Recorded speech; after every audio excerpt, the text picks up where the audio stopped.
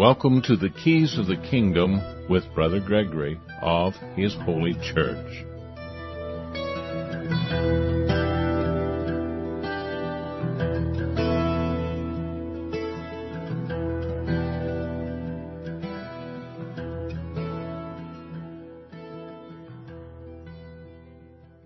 Welcome to Keys of the Kingdom.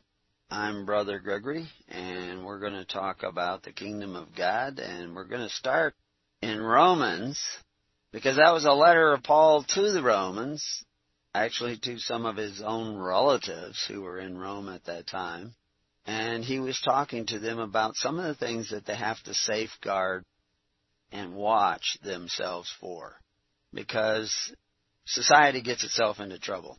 And society at that particular time in history was in a great deal of trouble. Rome had risen to a pinnacle of success over a period of about 500 years, beating all foes just about. They didn't always do that. They actually had some serious setbacks when the Jutes invaded Rome and demanded a ransom. Why? Because Rome was flexing its muscles where it really shouldn't. And Rome got a sense of law and justice and judgment that was pervasive in their society for periods of time, over certain generations. But with each successive generation, things would change. People say that it only takes about 3 generations for a successful family to go into bankruptcy. Now, of course, we know there are families that have exceeded that expectation, but they have morally often gone into bankruptcy, and their extreme wealth has sustained them for generation upon generation. But that too will change, especially as we enter into this global society. Before, when societies would raise up, like the Anasazi, the Babylonic people, the Asurus of Indus Valley, the Greeks, the Romans, the Carthaginians, these different societies that raise up with a certain pinnacle of success and order, and then they collapse. They collapse for a reason. There's always change that takes place in society, and the ability of society to flex with that change is always dependent upon the freedom that is pervasive or not pervasive in that society. In other words, if there is little freedom in a society, its ability to change and adapt decreases, because without freedom, there is little personal responsibility. Without personal responsibility, people become inured. They become rutted in society in a pattern of behavior, and they lose that flexibility of society that is necessary during catastrophes. And catastrophes throughout the history of mankind have come in the form of geopolitical catastrophes, wars and rumors of wars, and also geological and meteorological changes. People are worried about weather changes, global warming, and people are talking about polar ice decreasing. Well, polar ice is also increasing. Their snowpacks in some areas are immense, beyond anything that existed. Now you can go to Greenland and you find planes that landed during World War II buried hundreds and hundreds of feet underneath the ice because of the pack increasing. At the same time, they say, this, that, and you wonder, who are you to believe? I mean, right now, where I live, it's well below zero, so global warming is something we would almost start praying for, but the reality is that change takes place. And people are either ready for that change or not. They're prepared for that change or not. And how do you prepare for change? You become flexible yourself. As individuals and as societies, man is a social creature. Rome was about to undergo changes, major changes. It had already changed a great deal.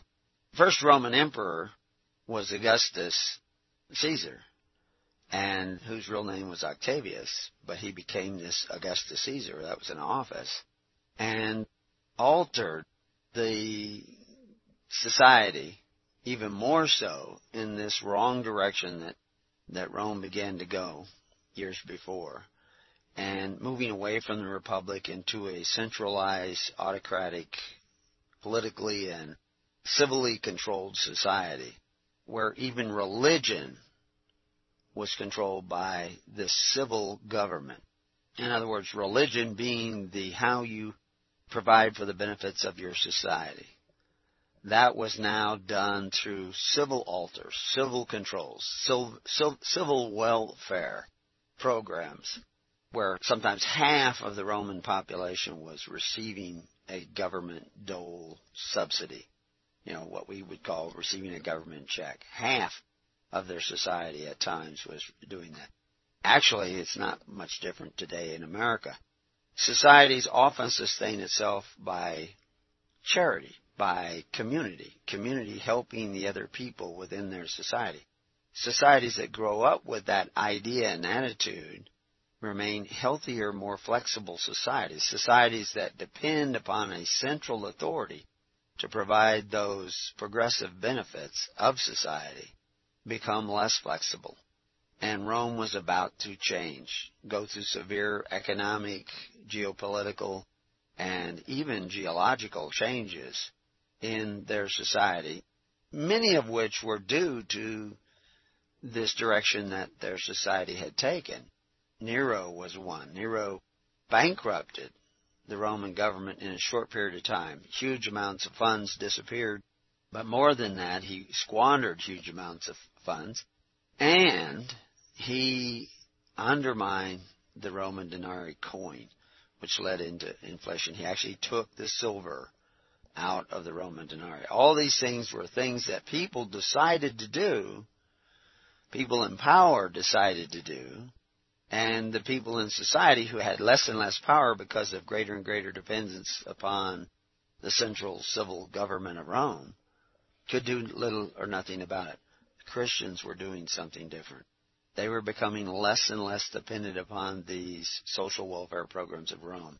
As a matter of fact, in Judea, when the Jews got the baptism of Jesus Christ and began to follow the ways of Jesus Christ by the thousands on Pentecost, these are Jews accepting Jesus Christ, receiving Him and looking to Him as a titular king who was giving them back their liberty so that they could live by the perfect law of liberty. They were all cast out of the social welfare systems run by Herod and the Pharisees through civil, political, government buildings such as the temple, which was a religious temple. In other words, a temple that took care of the obligations that you have to your fellow man. But it was also a civil temple in the fact that the offerings to it were now compulsory under the authority of the civil government, the Sanhedrin, which had come about during the reign of Herod the Great.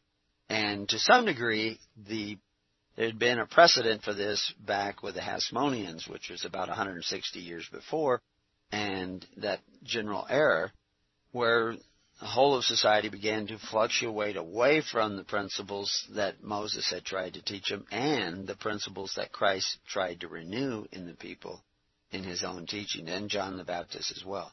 And we'll talk more about that later in this session. We're in the 6th session on what has been affectionately labeled the Beasties, but it's our Mark of the Beast tour, detailed study.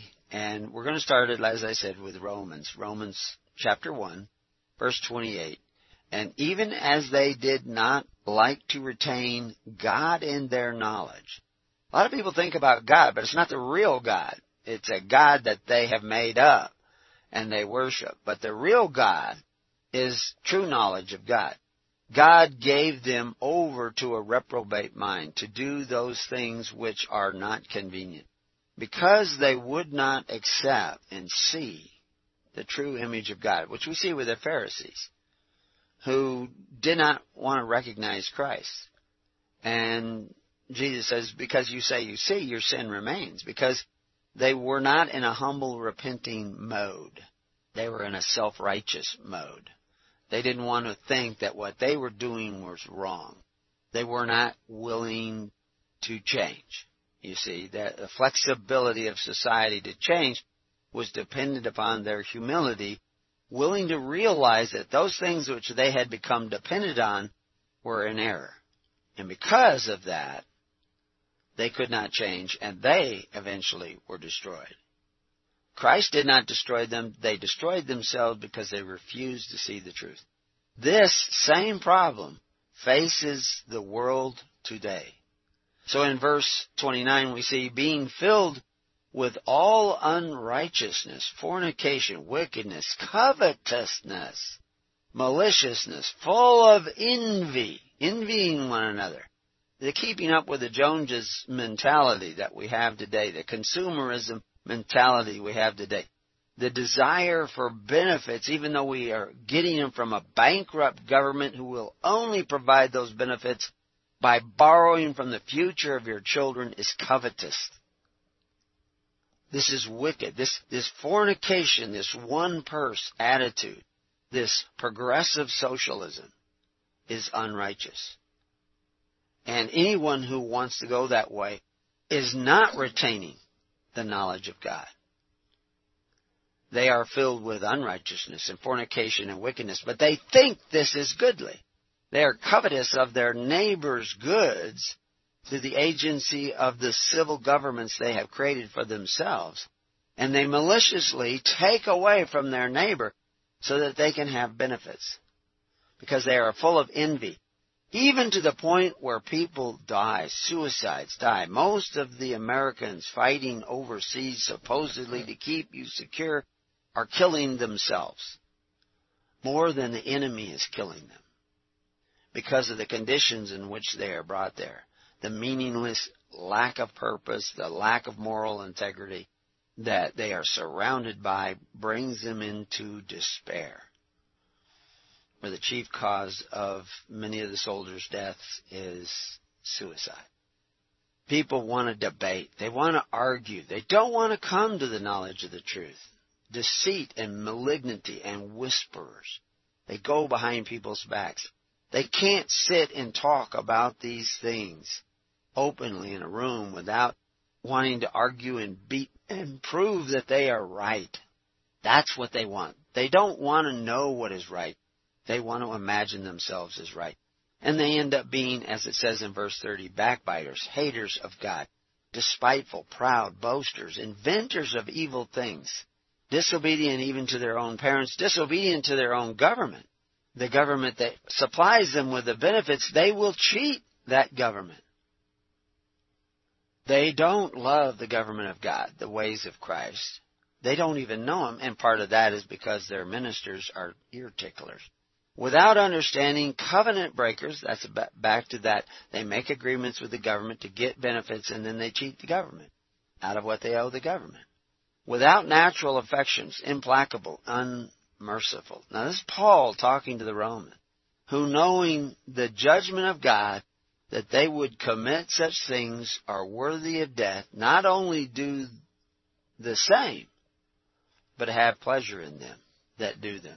Now he's pointing this out to them and telling them in the next verse, therefore thou art inexcusable, O man, whosoever thou art that judgest. For wherein thou judgest another, thou condemnest thyself. For thou that judgest does the same thing. But we are sure that the judgment of God is according to the truth against them which commit such things. So, what's Paul talking about to them? What's he trying to say? He says, thinkest thou this, O man, that judgest them that do such things, and doest the same, that thou shalt escape the judgment of God? No. No matter if you imagine yourself to be saved or not, if you are still conducting your life in these ways that I've talked about just now, you are in need of repentance. And he goes on to say, or despisest thou the riches of His goodness, the forbearance and long-suffering, not knowing that the goodness of God leadeth thee to repentance. The thing is we need to repent of the ways that we are, because we are following the ways of Rome. And that's really going to be a theme that I'm going to constantly return to when we talk about this mark of the beast and what it really means, and and set the scenes. And we're going to actually go back a little bit more in history than we've done in the other 5 sessions. But to give you this overall perspective, it's what I've started calling walking around the elephant. This whole situation, this worldwide situation, this worldwide history of mankind in his rise and decline and in his sin nature and in his repentant nature is a huge puzzle. Everybody has little pieces of it, and they cling to those pieces like religious artifacts. But they need to step back and walk around the elephant, get a good picture of the front and the back and the underside and how this thing works. Because you are being led astray by every doctrine that comes along, saying, oh, look here, oh, look at this, oh, this prophecy here. Jordan Maxwell, and I hate to mention names, but might as well, somebody wrote me about some of the stuff he says, and you can listen to the guy, and he goes and he is connecting words all the time. He's brilliant. He has huge amounts of facts and information memorized. And he makes whole arguments based on association of sounds of words even, not even their meanings. And sometimes there is a lot of truth in what he says, but he connects the puzzle like Picasso's cubist and unrealistic painting. Picasso used to paint paintings that were just fabulous. Landscapes and people that were just very realistic. But then he got into all these bizarre pictures and everybody said, oh, that's art. But reality is that he was reinventing. He was distorting things. But it sold, so, who was he to argue? But the reality is that's what we do. We reinvent the truth. And then we believe in that reinvented truth, which is called a lie. It has a lot of truth to it. And, you listen to him and he gives you no solution. No solution whatsoever. Just, it's fear-based, it's conspiracy-based, it feeds your imagination, but it does not really come to a knowledge of the truth. This is forever studying and never coming to a full knowledge of the truth. Paul takes the same message to the Corinthians, one of the people that actually survived the Punic Wars, because they were more flexible. They did not wall themselves in. Although by this time they had been following more of this new Roman deal. Because Rome had a deal at the beginning that brought it to success, and then they got a new deal that became a socialist state. And then they were doomed, because what happens in these socialist states is you decay the foundation of society, which is the family. And that's when Augustus had to run for election as Caesar. He was elected by an electoral college. But the 2 platforms, and this is what I found amazing, the 2 platforms that he constantly mentioned in his campaigns was a return to the republic and a restoration of family values. I've actually heard political groups talking about that same thing today, while they do the same errors of Augustus in undermining currency. Although he didn't take the silver out. It wasn't until Mark Antony and Cleopatra that began, but it really began under Nero and undermining the money. But by the time you get to a government that can do that, you've already gone way down the path away from that which makes society a stronger and safer place. They promise you security, but you're actually moving away. But anyway, in 2 Corinthians 12:20 it says, for I fear lest when I come, I shall find you such as I would, and that I shall be found unto you such as ye would not, lest there be debates, envyings, wrath, strifes, backbiting, whispering, swelling, tumults. This kind of rioting commotion. And what are the people debating over? Doctrines that are not convenient, that don't create a convenience in your society. They want to believe in self-righteous, self-serving doctrines rather than actually pure religion, which is simple. If your society does not voluntarily take care of the needy of your society through faith, hope, and charity, which Paul emphasizes charity, and charity being love. Not charity being giving away all your stuff, because he says if you give away all your stuff to the poor and have not charity, what the heck? How can you do that? It's not about giving everything away. It's about actually trying to strengthen the poor in righteousness. This is the foundation of a society. And this is what breaks down, and this is what brings the mark of the beast about. It's not some sort of unattachable chip or number that somebody's going to stamp on your forehead. It's the loss of a passion for righteousness, a passion that compels you to tend to the weightier matters that Christ listed off. And you all know those weightier matters. Like I've said many times, I've seen pastors, whole room full of pastors, none of them could list off what Jesus listed off as the weightier matters. Had several hundred years of education probably and study of the Bible amongst them. They're all over 60, I think, just about, who were in that room. And so you count 7 pastors in that room and multiply that times 50 years of study. We're talking maybe hundreds of years of reading the Bible. And none of them could list off what Jesus listed off as the weightier matters that the Pharisees were condemned for not attending to. And yet, modern Christians don't attend to them either, don't even know them. But I can guarantee you can find debate, envying, wrath, strife, backbiting, whispering, swelling, a form of godliness in their churches, but denying the power that Christ gave His people who recognized Him as the King, accepted Him as the King, got His baptism, cast out of one geopolitical social welfare system, and created their own through faith, hope, and charity, meaning faith, hope, and love. In 2 Timothy 3:1 we say, "This know also that in the last days perilous times shall come, for men shall be lovers of their own selves, covetous, boasters, proud, blasphemous, disobedient to parents, unthankful, unholy, without natural affections." And the list goes on. And we'll tell you what you're supposed to do about those people when you come back to Keys of the Kingdom. And then we're going to start getting into some real meat. Are you ready for meat? Be there.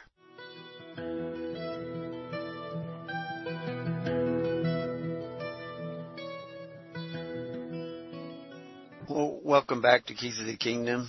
And we were reading in Timothy, and it was talking about in the last days how people would be losing this natural affection. The natural affection. I mean, you have children thrown into dumpsters, children thrown into public school, not too much different. People have no idea what their children are learning in schools. They look at the world through the eyes that they were given as they were raised up in the world. And we show over and over again how words have been redefined, attitudes towards things are redefined. Somebody was just talking. We're not big ones for celebrating Christmas in this house because we know it is a commercial holiday and promoted as a commercial holiday. And it's a feel-good holiday where you don't bomb anybody on Christmas Day, but you go back to killing the day after. And so we know that there's a great deal of hypocrisy around it. We don't begrudge anybody else who wants to follow it. And we find it so interesting how today in society, how there's this backlash in public schools and places where you're not even going to be allowed to say Merry Christmas. And my kids weren't raised up hearing me say it, just simply because we consider every day to be the Lord's Day. And so we didn't center our faith around some particular day. We're not keepers of days. Although, you know, we celebrate the feasts and stuff, but we understand the purposes of those holidays. And the purpose is to bring society together and to create the bonds necessary for a free society. That was why they had those days. and those, like Feast of Tabernacles and stuff. This was a way to create a communion in a broad society and not become isolated little congregations. And that was the whole purpose. God doesn't need you meeting together. He's not so insecure that He needs your prayers and praises. You need to praise His ways, and you do this by following them. But anyway, Paul and Timothy, we see talking in this chapter 3 of Timothy, 2 Timothy, without natural affection, truce breakers. That means you make an agreement, but you don't keep it. False accusers. You accuse people without sitting down and asking them, hey, I heard that you did this. I hear that you're doing that. Is this true? I mean, why are you doing that? It looks like it's bad. You don't sit down with that person. Instead, you go around and tell other people. You're fiercely defend your imaginary faith in Christ, but you're not doing what Christ says. You're a despiser of those that are actually doing good sometimes. Traitors, heady, high-minded. Oh, you belong to this church and this, you're a Mormon, you're a Jehovah's Witness, you're a Catholic, you're a Lutheran, you're a Protestant. You identify with your gang, not with righteousness. Lovers of pleasures. You want your benefits. You don't care who has to pay for them. Even though you say, well, I paid in, even though it's bankrupt, I still want them, even if it's going to take from my children and my grandchildren. Because I want what I want, and I want it now. Having a form of godliness, but denying the power thereof. From such, turn away. This is what's going on in your churches. Now, I'm not telling you to leave your churches. I'm saying turn around and start seeking righteousness. Start finding out what the gospel was really all about. Because most of you already have the mark of the beast. You're not condemned to hell. It doesn't say that anywhere, and we'll go over that and show you. But you will be tested. You will be tried. And you better get ready. All you guys ever learning but never coming to this full knowledge of the truth, because you got all these facts and information that you plucked from the tree of knowledge, but you're actually not bearing the fruit of the early church. This is why we talk so much about the early church, what they were doing, because the difference between what they're doing and the modern church is doing is staggering. The modern church has more in common with the Pharisees than they did with early Christendom. And they don't even know it. Because they don't know the weightier matters. They don't know what Corban is. They don't know what it means to be covetous. Oh, they'll debate you on it. Actually, they won't debate me on it. Most of them back down. They win their debates with me when they don't come and actually talk to me. Because they can sit there and say, oh, well, that's not so because of this. And I can show them, well, that's not what that says. This is what it says. And they don't like that. But anyway, we're going to look at a lot of other people's opinions, mostly just to break down the pre-assumptions that you have. That what you think is true, because most of what you think is true just ain't so.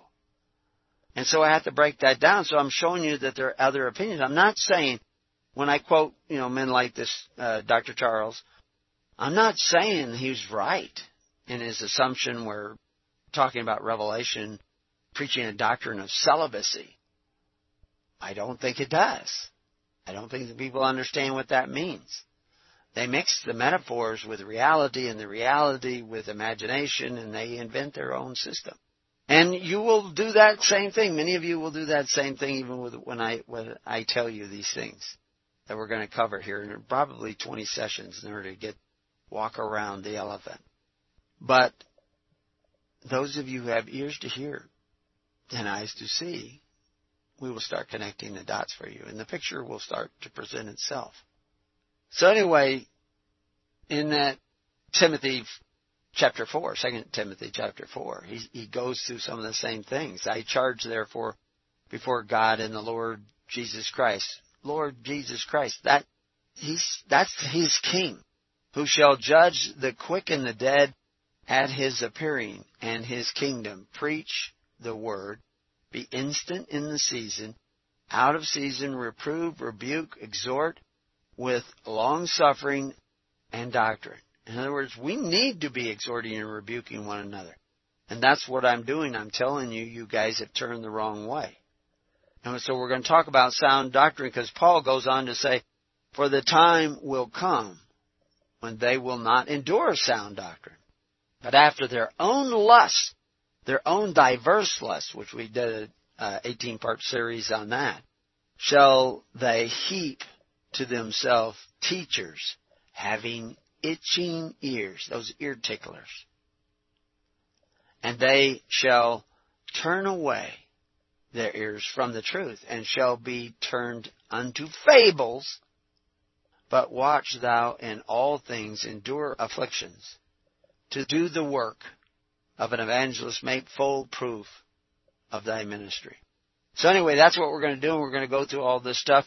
And what we were left off with in the last session was Nero and the Antichrist. And we were talking about this return of Nero, which was foretold for hundreds of years after Nero and his death, because they thought he was going to return. And we gave you a lot of ideas about the fact that Nero did not actually die, but an actor in his place, a look-alike in his place, died as a part of a conspiracy where he removed what would be billions of dollars in valuable assets of Rome away, eventually up to Iraq and Iran, and then back over into Europe to his ancestors.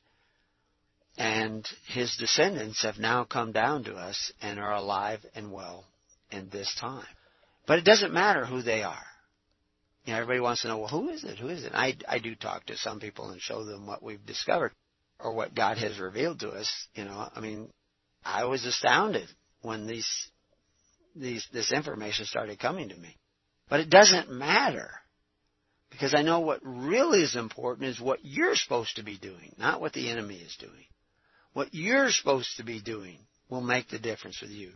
So this Nero Redivivus legend that we talked about before, I won't go all into it, is that Nero will return, and he actually has. And if you sneak around and find some of the old stuff that I've written years ago, you'll actually maybe start putting the pieces of the puzzle together, although I don't put all this stuff down. I know it's true. I don't know why I need to know it, because God's saying don't broadcast this, and I'm not. So you'll have to just figure that out. But what I will go into is the Sibylline oracles. It simply means the oracles of the prophetess. And this was around in early Christian prophecy, and it talks about last times. But when the faith of the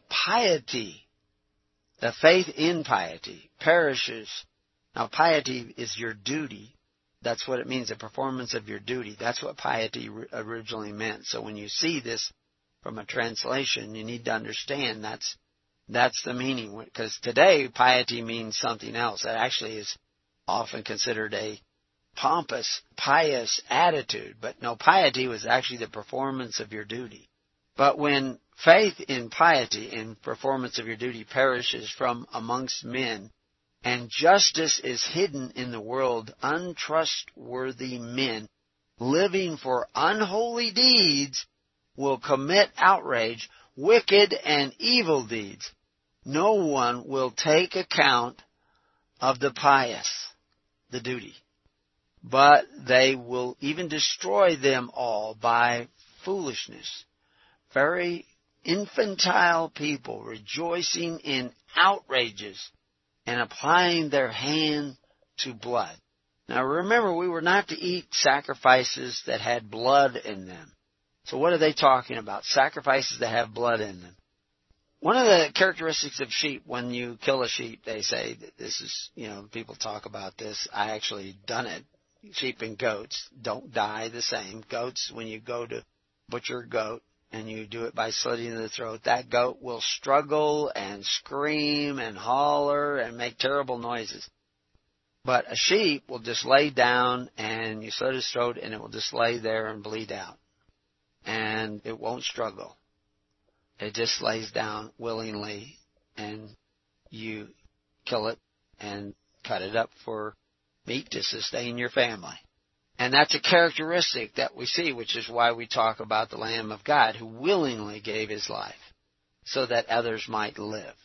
And of course, when the sheep herder does this he has a symbiotic relationship with his herd, that when he does this with his herd, his family is sustained. And then when we have these below zero nights and the snow is on the ground and there's no feed to be had and the coyotes are lurking around to eat the sheep, the shepherd is out there, seeing to his feed, seeing to his water, seeing to his care.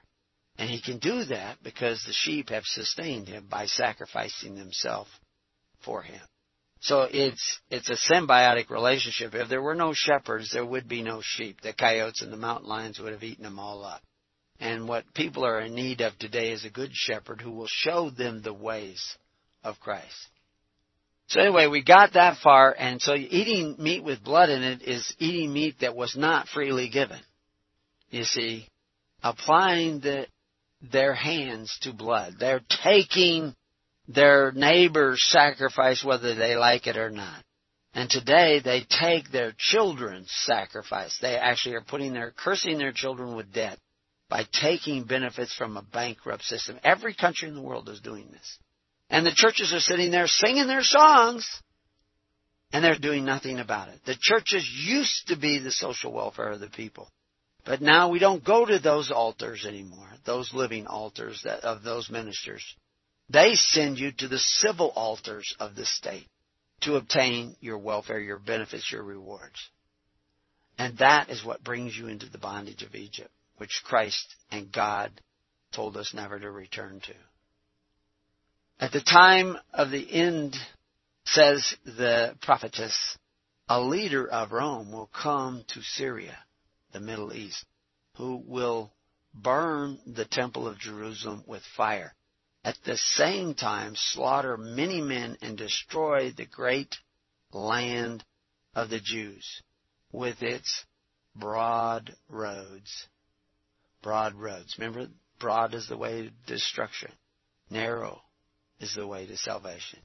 It is also foretold that the world then will know the wrath of the heavenly God, because they will then destroy the blameless tribe of the pious. Then the strife of a war being aroused will come to the west, and the fugitives from Rome will also come, brandishing a great spear, having crossed with the Euphrates with many myriads. So what does that all talk about? The end of times, Roman king of tyrants is also called the Persian, a reference to the return of Nero. And so in the process of this prophecy, which is extra biblical stuff, and I'm going to go into several extra biblical stuff to show you the landscape of prophecy at that time. Because what you're seeing when you go read Revelations now, you're reading it in the landscape of the apostate church, who is not doing what it's supposed to be doing. Not doing the simple things that the church was doing in the first century. They don't do anymore. And they have set a landscape in which you are reading Revelation, so therefore you will not understand what they're really talking about. So to go back to the early church, we want to see what the early church was doing, but we want to see the landscape in which it was doing it.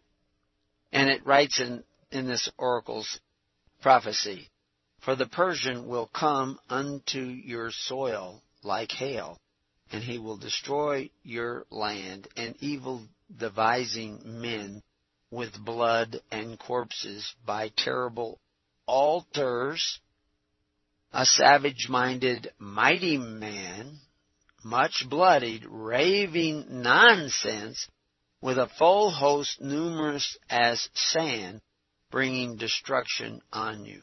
Now, altars. The more we talk about this, and you're going to see, we talk about the altars of clay and the altars of stone. We talk about the sacrifice of the red heifer, which has nothing to do with the color red and has nothing to do with the heifer.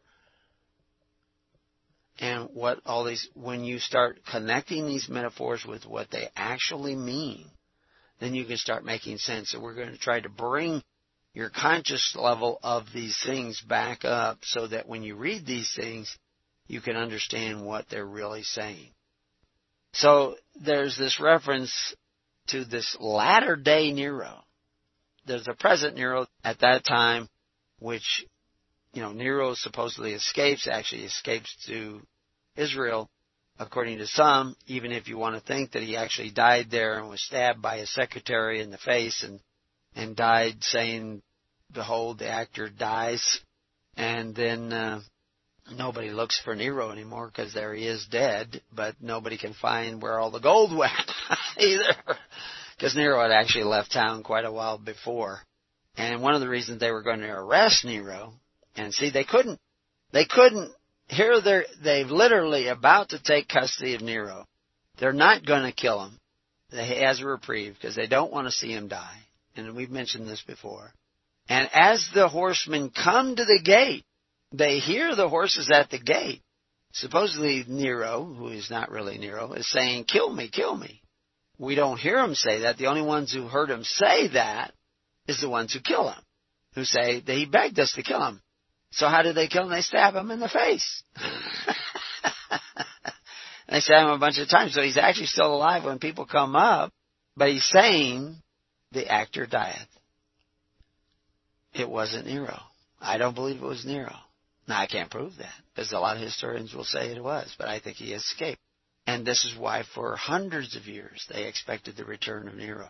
And because prophetesses and others talk about the wounding of the Antichrist, the beast, and then it rising up again in the last days.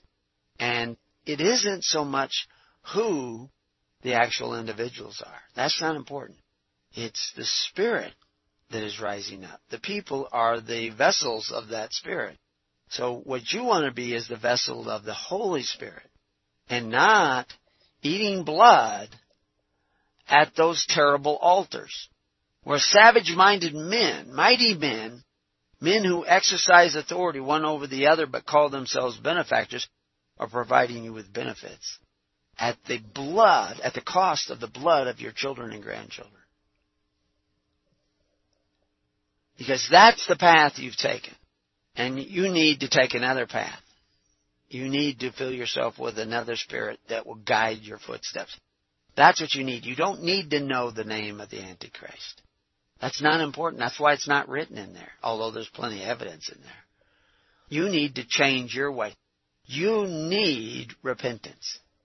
And that oracle goes on to say there will come to pass in the last times, the last days, about the waning of the moon, a war, which will throw the world into confusion and be deceptive and guile.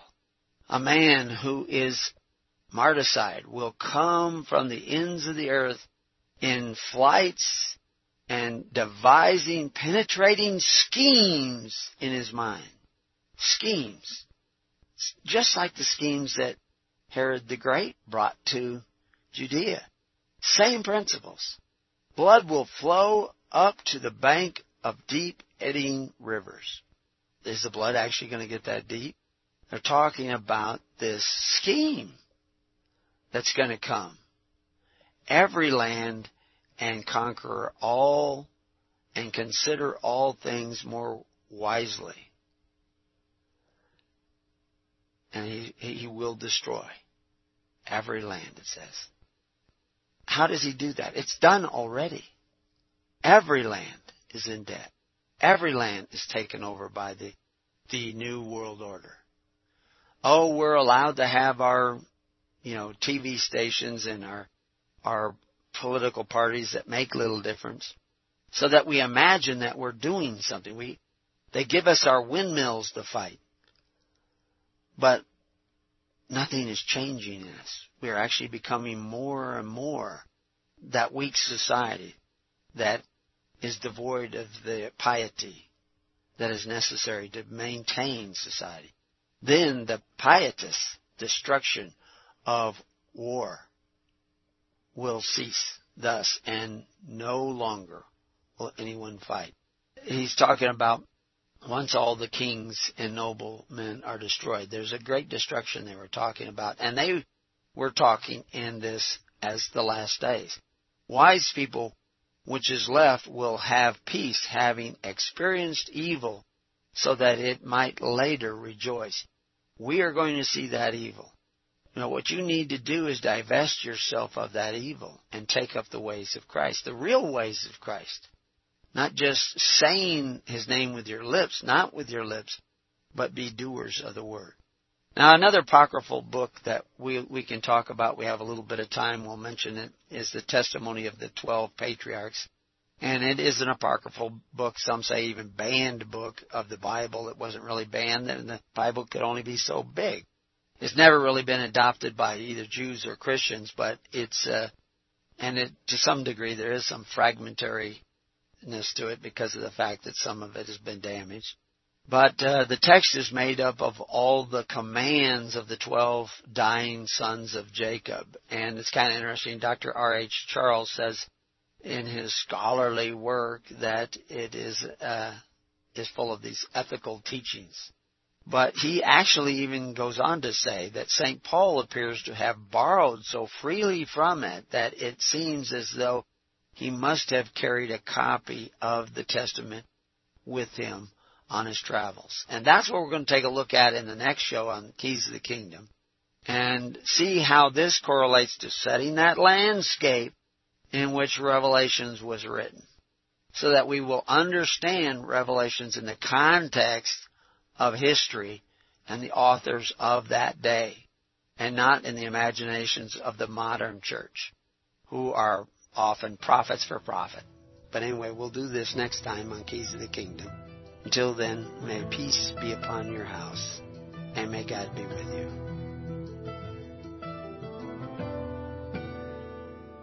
You have been listening to The Keys of the Kingdom with Brother Gregory of His Holy Church. For more information on the educational ministry provided by His Holy Church and Brother Gregory, including services, counseling, lectures, books, and other audio materials, please write to His Church at Summer Lake, Box 10, Summer Lake, Oregon, 97640. You can also find us on the web at www.hisholychurch.net.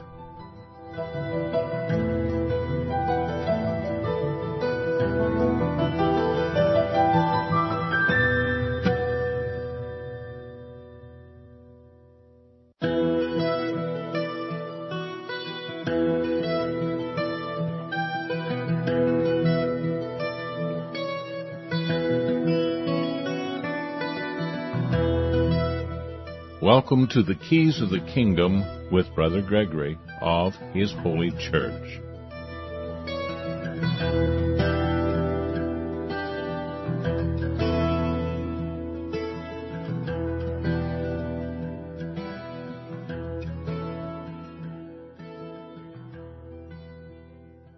Well, welcome to Keys of the Kingdom. I'm Brother Gregory, and we're going to be talking about the Kingdom of God in relationship to Revelations. And what we've been doing is setting the scene at the time of Christ and the time of the early church, and what was the literature that was being circulated about at that time. And some of it stems way back to ancient times, but we have some of these documents still. They were not included in the Bible. The Bible was pretty big. You got to remember those Bibles were being handwritten at the time. Eusebius was paid by Constantine to put 50 Bibles together, and there was no Bible until he did it. And he decided, well, we'll take this book and this book and this book, and we won't take that book and that book and that book. And we'll put them in. And so he took some of the Torah and the Pentateuch, and then he took some of the Gospels. And today we have these books passed down to us, and they are very valuable books, but it doesn't mean that we should not read any other writings of the time. By reading other writings of the time, all kinds of writings, government writings, poetry, whatever, we learn more about the language. We learn more about how words are used and often misused today. When I first began to discover that words in the Bible, in the New Testament, Greek words in the New Testament could be translated 5, 10, 15 different ways, and that sometimes 5 or more different Greek words were all translated into the same exact English word. I realized that translators had tremendous power to alter the way in which we understand the Gospels. And now today, when we look at the Gospels, we look at them through the eyes of the modern church. And yet we look around and we see the world going awry. And 40,000 different denominations of churches. What is the story? There's one church, Christ established. And it's up to us, and I'm not going to say it's this church or that church, or this denomination or that denomination. It's those who conform to Christ. I don't care what denomination you think you belong to. We don't want you to belong to another denomination. We want you to belong to Christ. We want you to understand what Christ wanted you to do, and we want you to be a part of that in what you are doing on a day-to-day basis, because it's there is where you are the doers of the Word.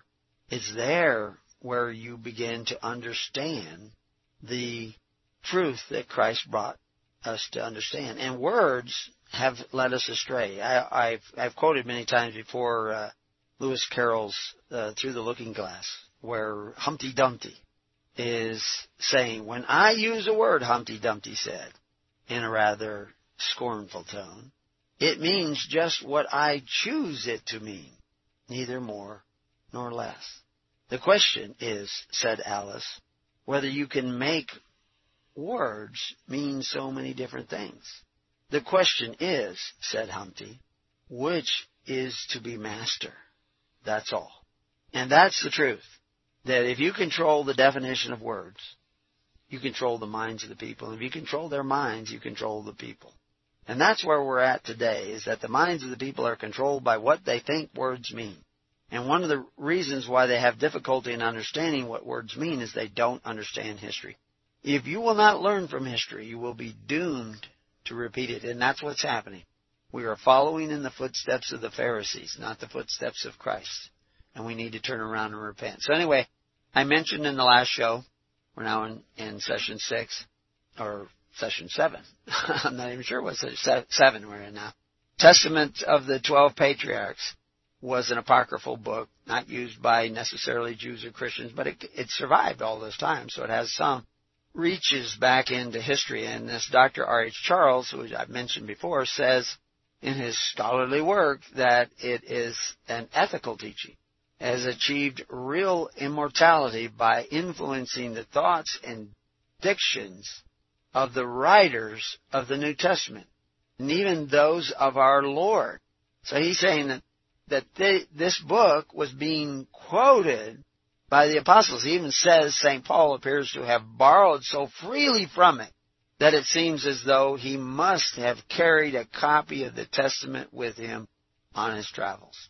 So even though it's not in the Bible, actually a lot of it is in the Bible, because of the fact that the authors that were writing the Bible had been reading. This is the kind of stuff they were reading. And in chapter 5, we see observe the Lord's commandments, then my children, and keep His laws. Avoid wrath and hate and lying, in order that the Lord may dwell among you, and Beliar may flee from you. Beliar, Balaam, and, this heir of the Nicolaitans, and the heir of Balaam. Same thing. And those of you who've looked at our studies on that, the Nicolaitans and Balaam are the same. Those are just, one's a Hebrew word, one's a Greek word that means conquered people. What conquers us? Our lust, our diverse lusts, our covetousness. That's what conquers us. The greatest destroyers of freedom are the givers of gifts, gratuities, and benefits that we lust after. The men who exercise authority one over the other, that Christ said we were not to be like. Those are the ones who steal your freedom away from you, because you give it freely, because you are tempted by their offerings. He goes on to say, for I know that in the last days you will defect from the Lord. You may still say, Lord, Lord, with your lips, but you've defected in your doings.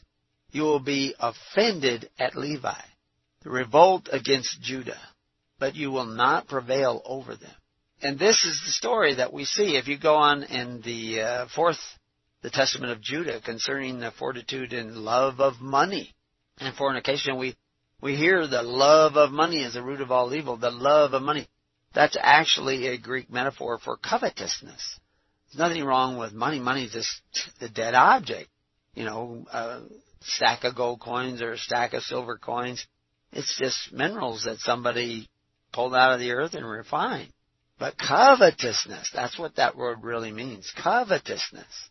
That's something else. And he talks about, for I have read also the book of Enoch, the righteous, what evils you shall do in the last days. Take heed, therefore, my children, of fornication and love of money, covetousness. Fornication is making agreements with unbelievers, having an intimate relationship with unbelievers. It's not always sexual. It has to do with binding yourself. He goes on to say, hearken to Judah your father, for these things do withdraw you from the law of God. They draw you away from covetousness, draws you away from the law of God.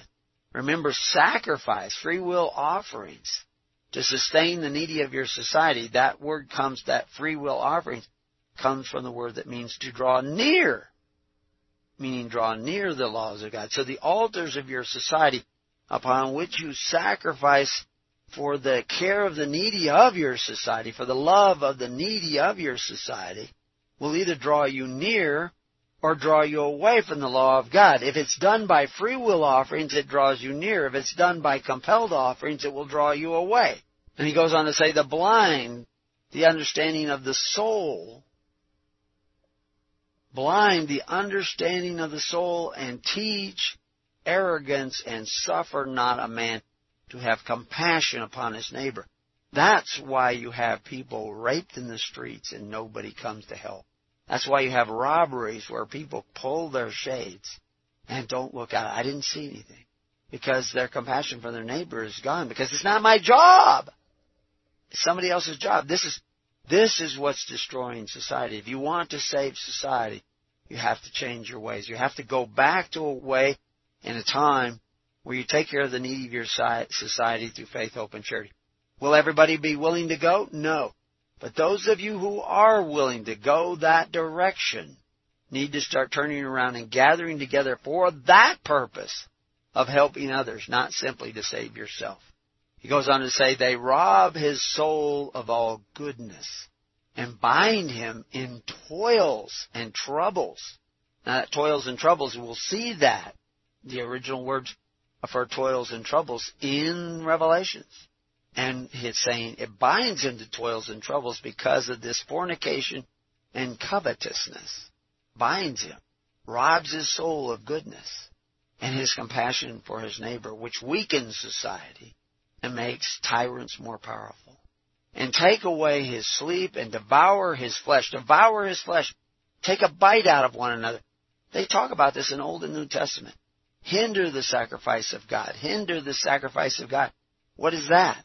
The sacrifice of God is when you take care of the needy of your society, the health, education, and welfare, the faith, emergency ministry, auxiliary, through faith, hope, and charity, and the perfect law of liberty. When you do that, there is salvation. There is drawing near God. When you don't do that, I don't care how much singing you do, how much waving your hands over your head you do, how many times you say you love Jesus, how many times you say that repeated your prayers, it will count as nothing. You hinder the sacrifice of God. He remembers not blessings. He hearkens not to the prophets when he speaks, and he vexed at the word of goodliness. For one who serves to passions, one who serves to passions, contrary to the commandments of God, cannot obey God, because they have blinded his soul, and he walks in the daytime as in the night. What does he talk about? Two passions contrary to the commandments. Cannot serve two masters, one that is contrary to each other. My children, the love of money, covetousness, leads to idols. It will make you loyal to those that provide you with the benefits so that you will not stand against unrighteousness.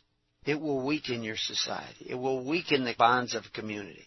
Because when led astray through this covetousness, men make mention of those who are no gods. Got to obey the gods many of the world, not righteousness, not the weightier matters. And it causes him who has it to fall into madness, craziness, insane things. You look around, you see people deciding and voting in your societies, whichever societies you live in, Australia, Canada, and you say, are they crazy? They're voting for more benefits and we're already bankrupt. Madness. Yes, madness. And it's not your government is doing it, it's the people next door to you. Because they don't care. They want to eat meat, even if it has your blood in it, or the blood of your children in it. For the sake of their covetousness, for the sake of covetousness, I lost my children, he writes. Well, how does that happen? You want the benefits. You want the deductions. And so you lay your children upon those civil altars. Now, some of you understand how far this reaches and are beginning to want to change. Because you've gone this pitiful and merciless way. But it's a process. That change is a process. And it is not done to save yourself. It must be done to save others. Christ did not come to save himself. He came to save others. This is the spirit in which you must walk. And this is the message that we see throughout this testament that was around. And some scholars say clearly the apostles were reading and were even quoting from, and even suggest that Christ was quoting from them. And we need to take a look at those things so that we understand this whole landscape where they keep coming back to these same principles over and over again. But the modern church is completely void of them. They say, oh no, go to the benefactors who exercise authority, one over the other. And see where that gets you. But anyway, I've got other notes here, but I've already talked about it a great deal, about who is this son of Nero that is coming back and all that stuff. But again, that's not important. It's not important who he is. What's important is that you draw near the Spirit of God and are filled with the Spirit of God. And you do that by the practice of pure religion, which is taking care of the needy of your society through faith, hope, and charity. This is the ultimate prepper's solution. You're going to need that spirit moving in a network of people that you're connected with, not only in your local area, but all over the world. Because in that spirit, in that nervous system of community, as spread out as you are, is born the Spirit of Christ in you and amongst you. The kingdom of heaven is amongst you. But what I see in the churches is backbiting and gossiping and whispering and envy and pride of your personal religions. Oh, they have the form of godliness, but they deny the power thereof. Because they're not doing the job that the early church considered from day one was their job, the daily ministration of the widows and orphans of society. They would not go to the civil altars of those men who call themselves benefactors but exercise authority, because Christ forbade them to go that way. Yet the modern church goes that way all the time, because the modern church has more in common with the Pharisees than they do with Christ. They take his name in vain. Now that you're hearing it, you can change. Start gathering together. Join us on the Living Network.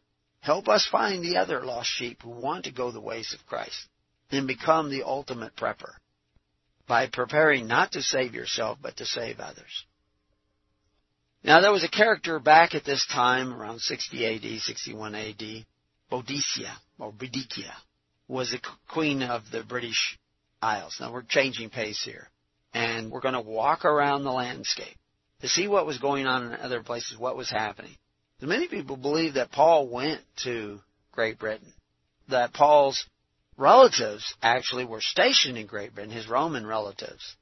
His half-brother and his half-brother's son were stationed in Great Britain and did some very interesting things. Some of the artifacts that have still come down to us in the age appear to have their names written on them in stone.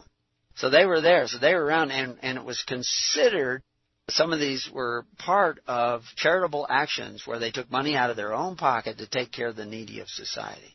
This is why they were willing to accept the gospel, because that's what the gospel was really all about. So, anyway, Boudica was this woman. And we're going to talk about how Rome worked here. Not just about her herself, but how Rome expanded its power. Because that principle is still going on today. Now, remember always that Rome lasted for almost 700 years altogether, or maybe 800, depending on where you're counting from. 500 years before Christ, Rome was a republic. At the time of Christ, it was an imperial, almost federal-like world order with satellite states all around it. And, it had become an indirect democracy and then an indirect social democracy. It was basically, they were social democrats. That's what they were. And that's why so many people were on this welfare. Because welfare used to be all free will offerings. And that strengthened community. But when it became civil offerings, it weakened community. But it gave rise to an environment in which tyrants could rise up. This is always the way it is. It's always the way it works. So anyway, over there in Great Britain, they still had more semblances of that original system, but they had kings, but they didn't have the same kind of power. They didn't have a structure to force allegiance. And so there was still a memory of the way it used to be with Rome. And Romans loved this, those that studied history. Many of them, not all Romans. Because some Romans were going this other progressive socialist way because it meant more power for the government and more benefits for the people. But others realized that what made their society stronger was a system based on the perfect law of liberty. But liberty could be remembered in Great Britain. Anyway, Boudica's husband, which has a name Prasatagus, was a ruler of the Iceni tribe. And it was normal Roman practice to allow allied kingdoms their independence only for the lifetime of their client king. This is the way they operated. They come in and deal with a king who's more concerned about himself than his progeny or the children of his people. And they would then make an agreement to leave his kingdom intact. As an example, I'll give you in Bithynia and Galatia, which are, Galatia mentioned in the Bible, were incorporated into the empire in just that way. Roman law also allowed inheritance only through the male line. So that, if you go back to Great Britain to this Prasutagus, when he died, his right to be king would only pass down through a male line, according to Roman tradition. That idea of passing down through the female line remained in Great Britain even to this day. But the Romans, and if you go over to the Normans, they didn't, and they fought wars over this. Because they would only count the male line in France, and they would count the female line in Great Britain. So this was going on. History repeats itself, folks. So Rome had this different opinion of inheritance. Well, but Boudica had 2 daughters. She didn't have sons. And so anyway, when he died, he wanted to extend this inheritance, not only past his life, but on to his wife and to his daughters. But of course, when his daughters died, it wouldn't exist anymore. And so there was going to be this arguable issue in court as to whether Boudica and her 2 daughters could inherit the kingdom and remain as this satellite state, still collecting their taxes. Again, this is a society that was moving over and tempted by turning their people into their own bread to sustain them rather than serve the people. Christ was tempted by this. This was the temptation that the devil brought to him. If you do it my way, he says, I will make all these people serve you. And Jesus wouldn't go that way. But unfortunately, Prasutagus didn't see it that way. He said, I will accept the Rome as long as I get to be king during my lifetime, and I want my children to get it too. But Roman law didn't permit that. So anyway, what happened was Roman law allowed inheritance only through this male line, so that when he died, attempts to preserve his line were ignored, and his kingdom was annexed as if it had been conquered. His lands and property were confiscated, and nobles treated like slaves, his nobles, the men he appointed from the top down. And we're going to talk about this Boudica and Tacitus and what really happened and why it happened, because it's happening again today. History is repeating itself on a family-by-family basis. So we'll be right back to Keys of the Kingdom and take a look at this.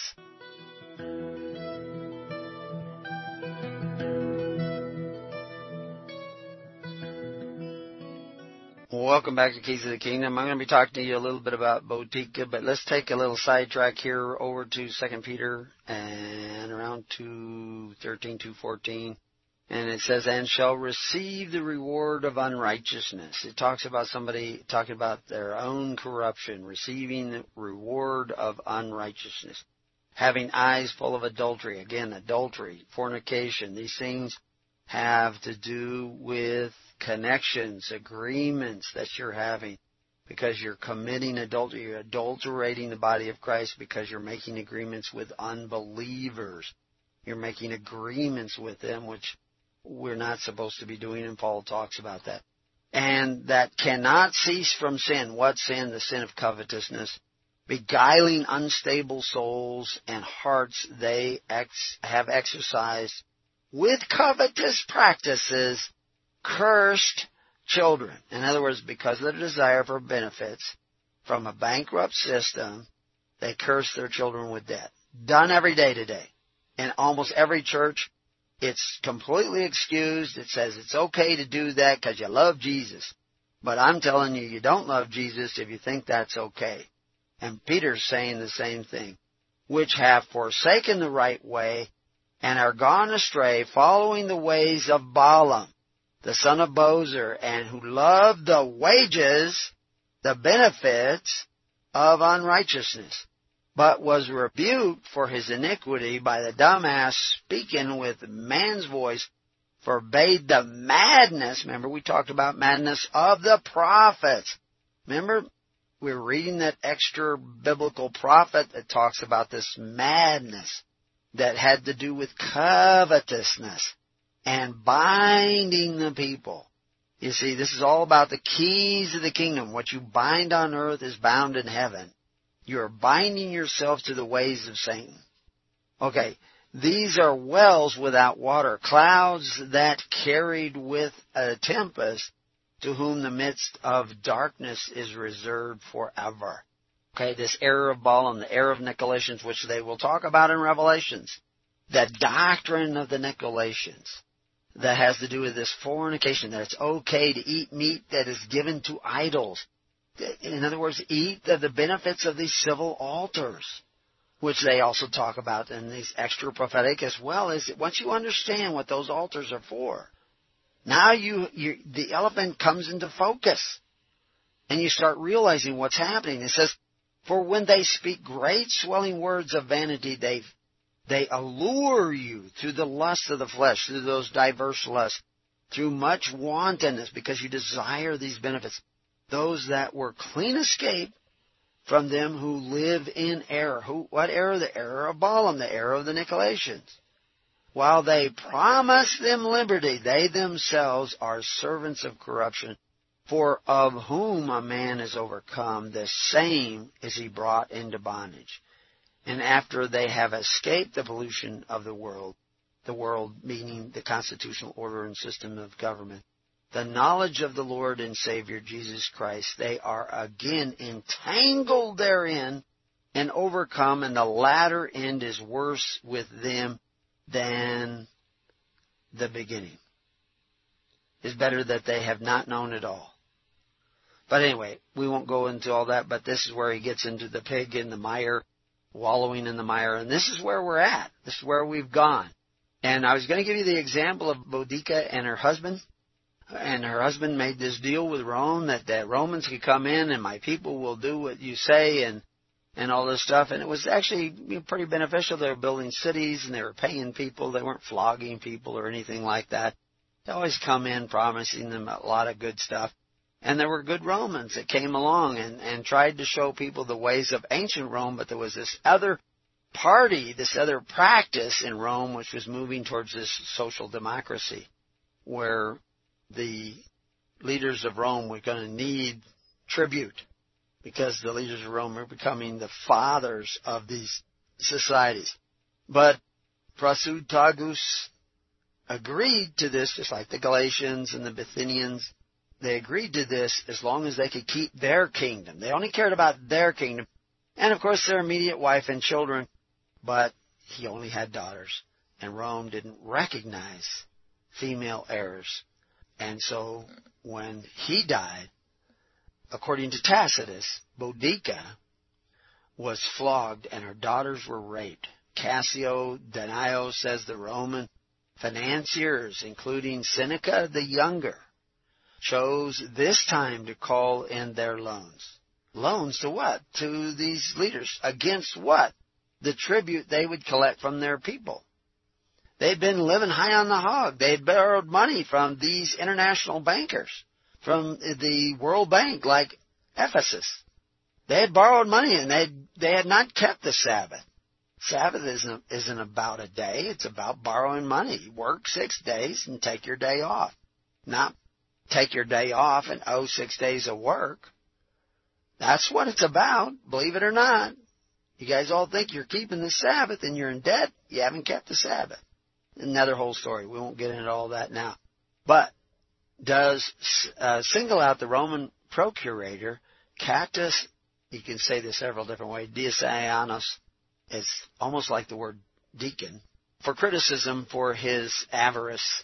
Anyway, this Prasutagus had borrowed huge amounts of money from the Romans so that he could live high on the hog and build palaces like the Romans, etc.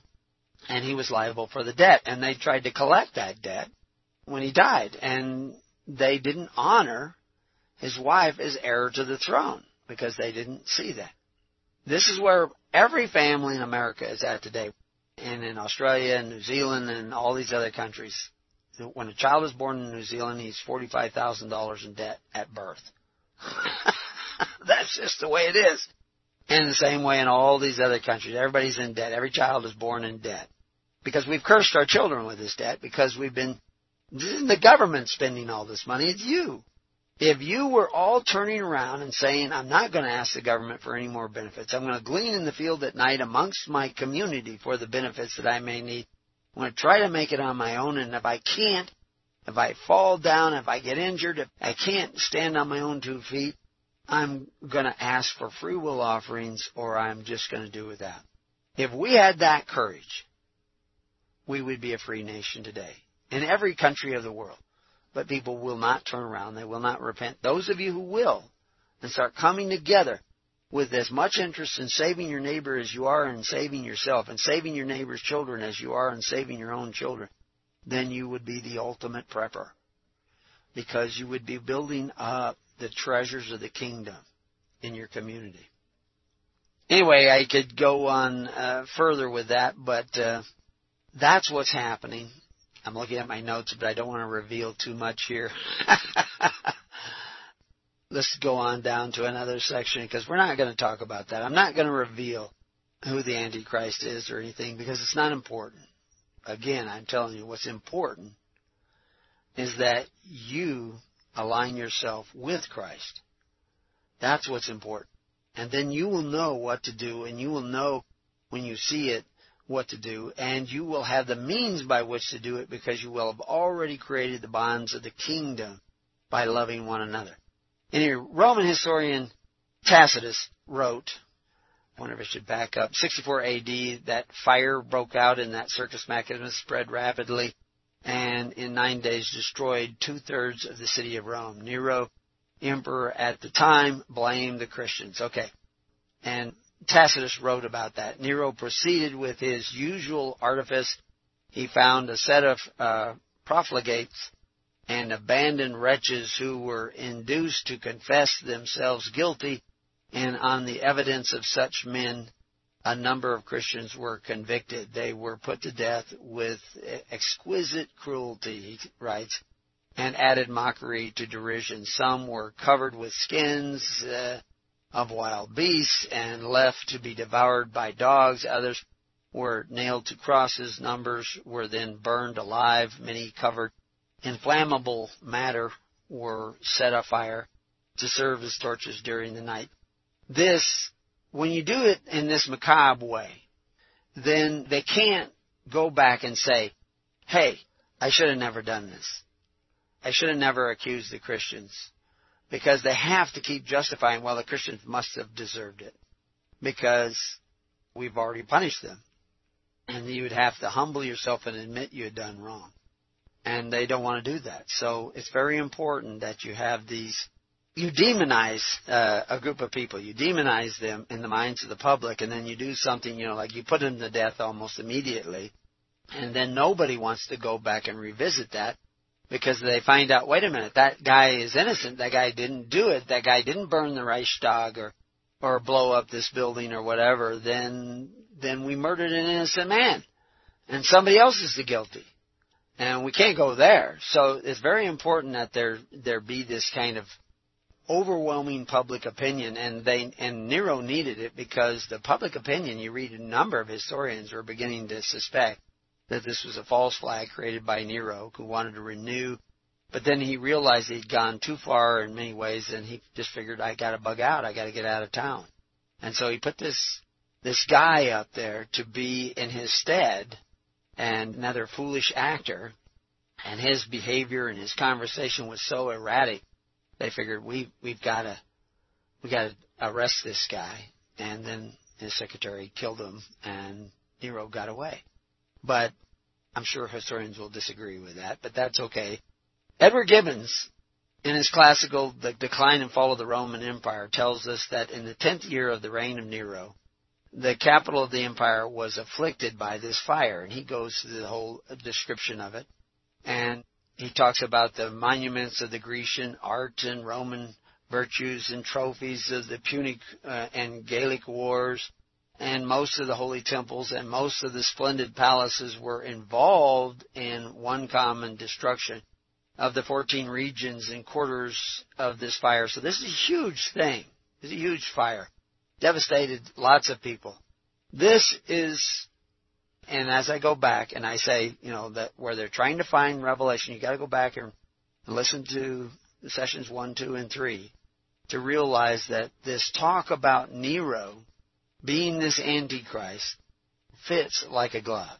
But it is very clear that from the very beginning they said that we would be revisited not only by the spirit of Nero and another leader, but the actual blood of Nero would be pumping in his veins. Now, I don't know. I can't prove that. But I can see the things of the Spirit. And I see that Spirit rising up in here. And so anyway, we're going to go and study the mark. We're going to start getting into that. And it's going to take quite a few shows to get through this. But I've got a detailed study of the mark of the beast on the website at His Holy Church, and you can download that. We may add to it more, but it's pretty detailed, enough so that you can get a pretty good, clear picture of things. And we're going to go through that and give you a new look, an iconoclastic look at this whole idea of the mark of the beast. And we're going to get into the mark of God and find out what that is. Because that's what you want. You want the mark of God. You don't want to just avoid the mark of the beast. You want to obtain the mark of God. Because they talk about the mark of God too. And you need to know what that looks like and how that's recognized so you can see, well, I need to make a place in me for the mark of God. And the way you do that is repentance and forgiveness of others. So anyway, we begin with this. Rome was not an anarchy. Rome was an organized government. It wasn't an anarchy even from the beginning, even though they had no emperors for the first 500 years. The once free society, which had risen to a state of prominence in the Mediterranean with its voluntary welfare system and locally supported militias, became an authoritarian benefactor which led to tyranny and despotism, bankruptcy and destruction. And it altered the nature of society itself in a negative way. Wealth steadily seduced an industrious people into an apathetic welfare state. With growing systems of social benefits came tax burdens upon the rich, which shifted to the craftsmen and laborers, because the taxes were controlled by a centralized government who could be bought off, who wanted more and more power, more and more influence, which the rich could provide. And so therefore, it's like in England when they were going to raise the tax on the rich, and all the people were for it, except for the rich. They did it, and the following year, the rich paid less taxes, even though their taxes were raised, because they raised it in a way where they got the political favor of the people, but in reality, the rich just restructured and paid less taxes and made themselves, the enemy of the poor, and the poor the enemy of the rich. They were coveting one another's goods. And the middle class is caught in between, and they're the ones who usually pay the price. And when the middle class is gone, freedom is gone. You have the choice of mob or totalitarianism. The middle class is what really supports society. Together, they all brought a debasement to the social morals. And the love of wealth, comfort, and security replaced the love of simplicity, service, and sacrifice. You can look at it today. The morals of society are decaying rapidly, and you think that is something we need to change, but it is the consequences of a society that is based on covetousness, coveting their neighbor's goods for their personal benefit. Many societies became dependent upon this elaborate system of taxation and social welfare. In Judea, there was the Gabbai tax collectors, and I'll quote here, collected ground, income, poll taxes, while the Mokaz collected duties upon imports and exports on all that was bought and sold, sales tax. They had invented taxes that reached into life of almost everyone. There were taxes based on the number of axles, wheels, and pack animals, pedestrians, the use of the roads, highways, on admissions to markets, on carriers and bridges, ships and quays, crossing rivers, or on dams, or on licenses to do any kind of activity. In short, on such variety of objects that even the research of modern scholars has not been able to identify all the names of these taxes. Now, that's actually from the life and times of Jesus the Messiah, and that was in chapter 3. So you can see that this idea of collecting taxes, it just became pandemic in the Roman Empire. But also welfare was pandemic in the Roman Empire. Like I said, half of the people were on welfare. It says that they not only had to collect these taxes, but they had to keep track of who had paid and who had not, as well as who was a taxpayer and who was exempt or excluded. Among the slaves and citizens and residents, there were more than one status. They had many ways to keep track of slaves and freemen, as well as who had paid and who was still owing on this myriad of taxes and fees and tariffs, and including interest and penalties. They needed lots of scribes. This is what scribes means. It means accountants. And they were needing those heavily in Judea at that time because they were following the Roman model. Both Greeks and Romans used small framed boards filled with wax or clay with a thin coating of this dark wax was used for brief and short-term notation, scratching letters and numbers in the soft wax with a stylus, so that the light-colored backing would show through this dark wax, and the tablets were sometimes linked together with rings, which was called a codex.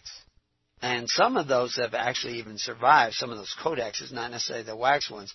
Longer documents were written on paper, which was called papyrus, but they didn't last as well. And they would be glued together into rolls, about 15 to 40 feet long.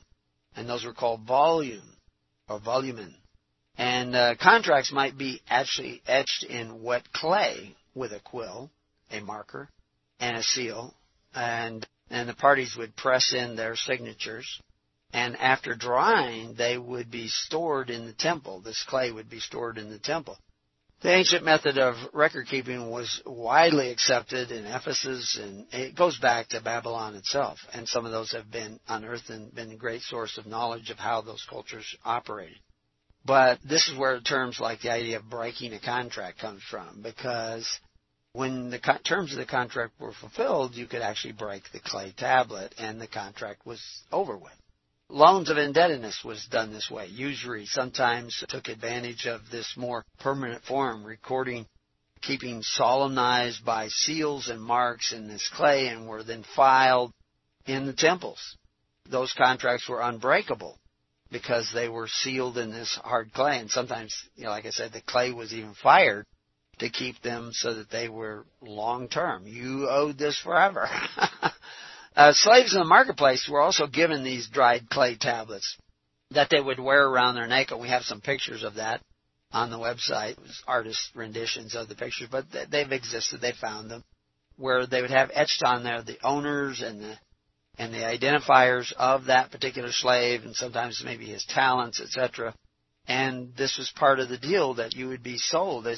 We still sell people today. If you're a major football player or baseball player, you're sold to this team or that team. Your contract is sold, and your contract goes with you. We don't do it out of clay tablets anymore, but the same idea in that society was very common, and it was based on these contracts. And the reason I'm mentioning all this is because of this term that we see in the Bible that's translated Mark, is from this term charagma, which comes from the charax, which is this reference to the stylus that is etching in this clay or wax or what have you. A charagma is well attested to have been an imperial seal of the Roman Empire used on official documents during the 1st and 2nd century. They actually called it a charagma. Their charagma would identify a status or an occupation or a use of a particular person. And it might be made out of clay, it might be made out of stone, where they carved it in the stone. Remember, when Herod was baptizing the people into the kingdom of God, that's right, Herod was doing this, in his New Deal socialist system of welfare, where you signed up, you had to pay in a small amount, but everybody had to pay in a small amount, and they would take care of the widows and orphans in the daily ministration of the needy of society and pure religion. Except it wasn't pure religion anymore, because it was spotted by the world, the men who exercise authority, the contracts, not by charity, not by love, but by force. This was brought in by Herod the Great and sanctioned by the Sanhedrin of its day. And this was called Corban. But it was the Corban of the Pharisee, because they had Corban way back in the Old Testament, but it was free will offerings before. Under the new system, it would be compelled offerings. But everybody would have to pay their share, so the burden wouldn't fall on any one person. But it was based on force, not charity. Not you have 2 coats, share with one. It was based on you have 2 coats, the government takes one. And then they distribute it. And in order to keep track of this, they were going to need charagmas, stamps or badges, imprinted. That's what the word actually means, to identify you. And Herod had that stone, white stones. Rome had clay tablets. And you've got something today to identify you as a beneficiary of the same Corban that Herod brought to Judea. And we'll tell you more about this next time on Keys to the Kingdom. God bless, and peace be upon your house.